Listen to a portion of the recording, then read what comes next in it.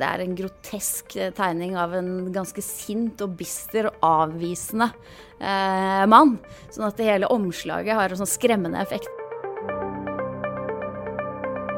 Etter utgivelsen av Sult i 1890 så ble Knut Hamsun en litterær verdensstjerne. I Tyskland og Russland så traff han åpenbart en eller annen nerve. Men da han skulle gi sitt i England, førte en serie katastrofale designmessige og redaksjonelle avgjørelser til et solid mageplask. Og noen 10 år senere så hentet nok et forsøk på å presse Hamsun på den engelskspråklige verden til en økonomisk katastrofe for forlaget Gyldendal. Nå, nesten 100 år etterpå, så prøver vi på nytt. 5. september i år så arrangerer Morgenbladet under Norsk-amerikansk litteraturfestival en samtale mellom Karl Ove Knausgård, James Wood, John Jeremiah Sullivan og Tore Rem om Hamsun og Amerika. Hvorfor kan ikke den engelskspråklige verden lære seg å elske Knut Hamsun? Anne Farsetås, kulturredaktør her i Morgenbladet. Du skal jo lede denne samtalen som forsøker å varme opp forholdet mellom Hamsun og den angloamerikanske verden på Litteraturhuset. Hei. Hei. I den utgaven av Morgenbladet som er på gata nå, så kan du lese en tekst av Ellen Sofie Lauritzen. Den forteller historien om første gang Knut Hamsun ble forsøkt solgt til engelske lesere. Den historien starter med en eksentrisk englenderinne, som Hamsun selv kalte Mary Chavalita, eller Chavaletta Dunn. Hvem var egentlig det? Hun var en feministisk, progressiv forfatter på 1890-tallet. Hun tilhørte på en måte nye tidas kvinnelige skribenter, og hun kom til Norge på 1880-tallet og ble kjempebegeistret for de store norske og skandinaviske forfatterne. Dette var i tida da Ibsen, Strindberg og Hamsun liksom dominerte litteraturen i Europa. Og hun møtte Knut Hamsun, og hun ble helt tydelig betatt av både hans litteratur og hans person, noe som fremkommer i brevvekslinger dem imellom. Men hun reiste tilbake til England, og da ble hun en stor hit. Hun utga en bok som het Keynotes, og den ble en kjempesuksess. Og denne suksessen ville hun bruke da til å selge Knut Hamsun til engelskmenn. Hvordan rykte hadde egentlig Hamsun om noe og skandinavisk litteratur i England på den tida?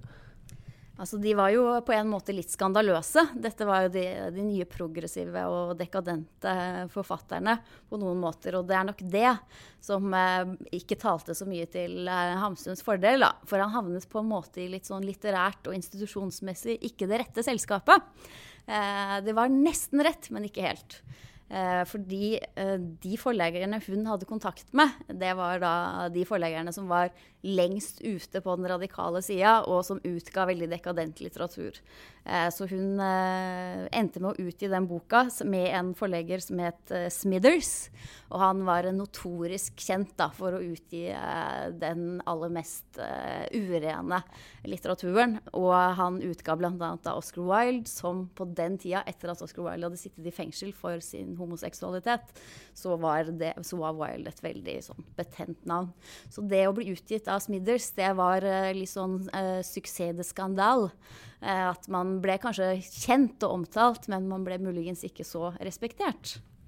Og Oscar Wilde, man prøvde jo å få han også til å lese den første oversettelsen av Sult, men han dyttet den litt fra seg, og en av analysene av hvorfor denne boka ikke klarte å slå igjennom i første forsøk, er jo at den rent estetisk sett var litt frastøtende for mange. Hva var det egentlig som skjedde akkurat der? Ja, dette er et veldig spesielt omslag. I Ellen Sofie Lauritzens artikkel så forteller Tore Rem, som har forsket mye på Knut Hamsun, om dette omslaget. Fordi denne dekadanseforleggeren, han hadde jo også da kontakt med dekadansekunstnerne, og han valgte en billedkunstner som satte et skremmende uttrykk på Hamsun.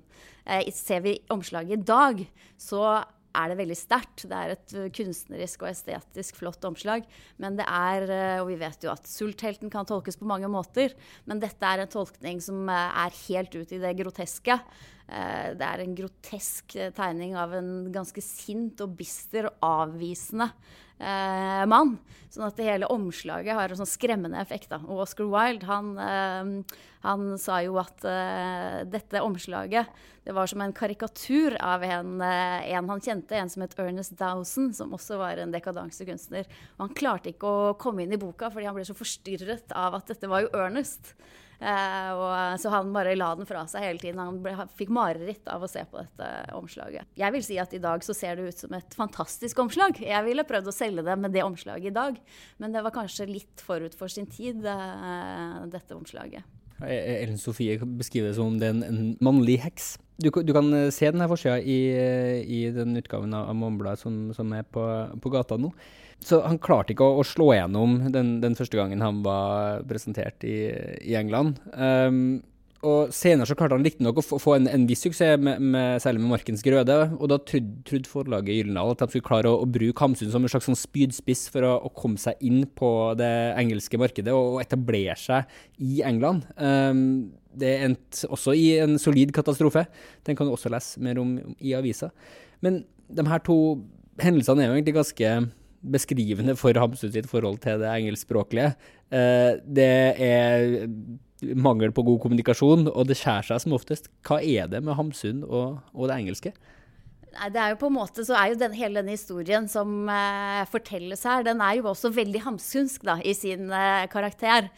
Denne sterke individualisten som han bare appellerer til svermere og andre individualister, men økonomi, institusjon, organisering, det fungerer ikke. Så det er jo noe her som på en måte kler personen slik vi kjenner han.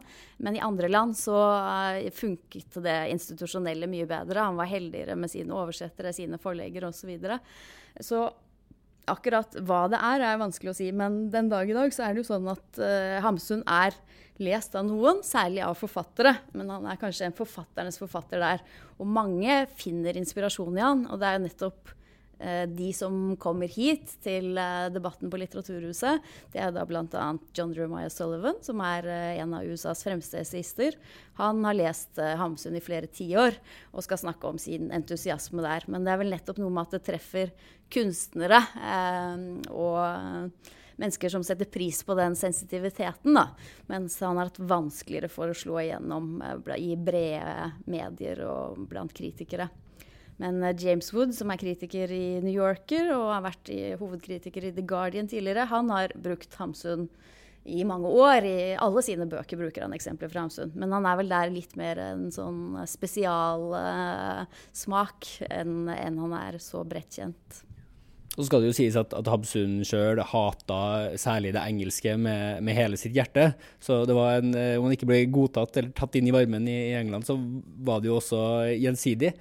Men har det også noe med Hamsun også under krigen? Fordi jeg kan huske jeg var i USA, og så bodde vi hos foreldrene til en venninne av oss, som var jødisk og var blant annet høyt utdannet, var en professor på universitetet i Las Vegas av alle ting. Og for å si takk for besøket så ga vi en utgave av Sult. Og det husker jeg det ble mottatt nok så kjølig, og jeg husker at jeg forstod ikke helt hvorfor på starten. Men så, når man tenker mer over det, og når selv Hamsun-debatten har gått et par ekstra runder her i Norge de siste årene, så forstår man jo at det er en forfatter som av mange er helt avskrevet på grunn av det som skjedde under krigen. Har det påvirket noe av det moderne forholdet til Hamsun? Det har det nok over store deler av verden, også her hjemme. Men samtidig så kan jo ikke det gi en fullgod forklaring, fordi Tyskland og Russland er de landene som Hamsun alltid har vært mest lest i, både før hans nazistiske periode og etter krigen. Og han er fortsatt mye lest i Russland, til tross for hans assosiasjon til nazismen. Men det som er saken her, er at han på en måte aldri hadde det gjennomslaget, ikke før den nazistiske perioden heller, da, i England eller USA. Men i Lauritzens artikkel her så har vi jo intervjuet også norske eksperter på Hamsun, og de snakker jo også om at oversettelsene til engelsk har vært dårlige i mange tiår, og at de beste oversettelsene har egentlig kommet først på 1990-tallet, som er de oversettelsene som Sullivan og Wood forholder seg til, mens en del av de tidligere oversettelsene nok så katastrofale. Det jo noe med at hele språkmelodien og hele språktonen, altså det melodiske i språket til Hamsun, har blitt overført bare til flat prosa, altså til enkel rettfram prosa, at man ikke har hatt oversettere som har vært lyriske nok da. De har kanskje vært nordisk professorer, altså vært eksperter i norsk litteratur, men ikke nødvendigvis vært forfattere med et litterært språk selv. Du skal altså lede denne samtalen som på Litteraturhuset nå 5. september. Og i tillegg til den samtalen så skal John Jeremiah Sullivan holde et eget foredrag om Knut Hamsun, som det også mulig å få med seg. Alt åpent og gratis hvis du tidlig nok ut. Anne Forsetås, kulturredaktør i Morgenbladet. Tusen takk for praten. Takk. Om du liker det du hører her på Morgenbladets podcast, så fortell gjerne vennene dine om oss. Det hjelper oss en hel masse. Musikken du hører i bakgrunnen nå, den laget av Beglomeg og Ådne Meisfjord. Jeg heter Askild Matre Åsare. Vi høres.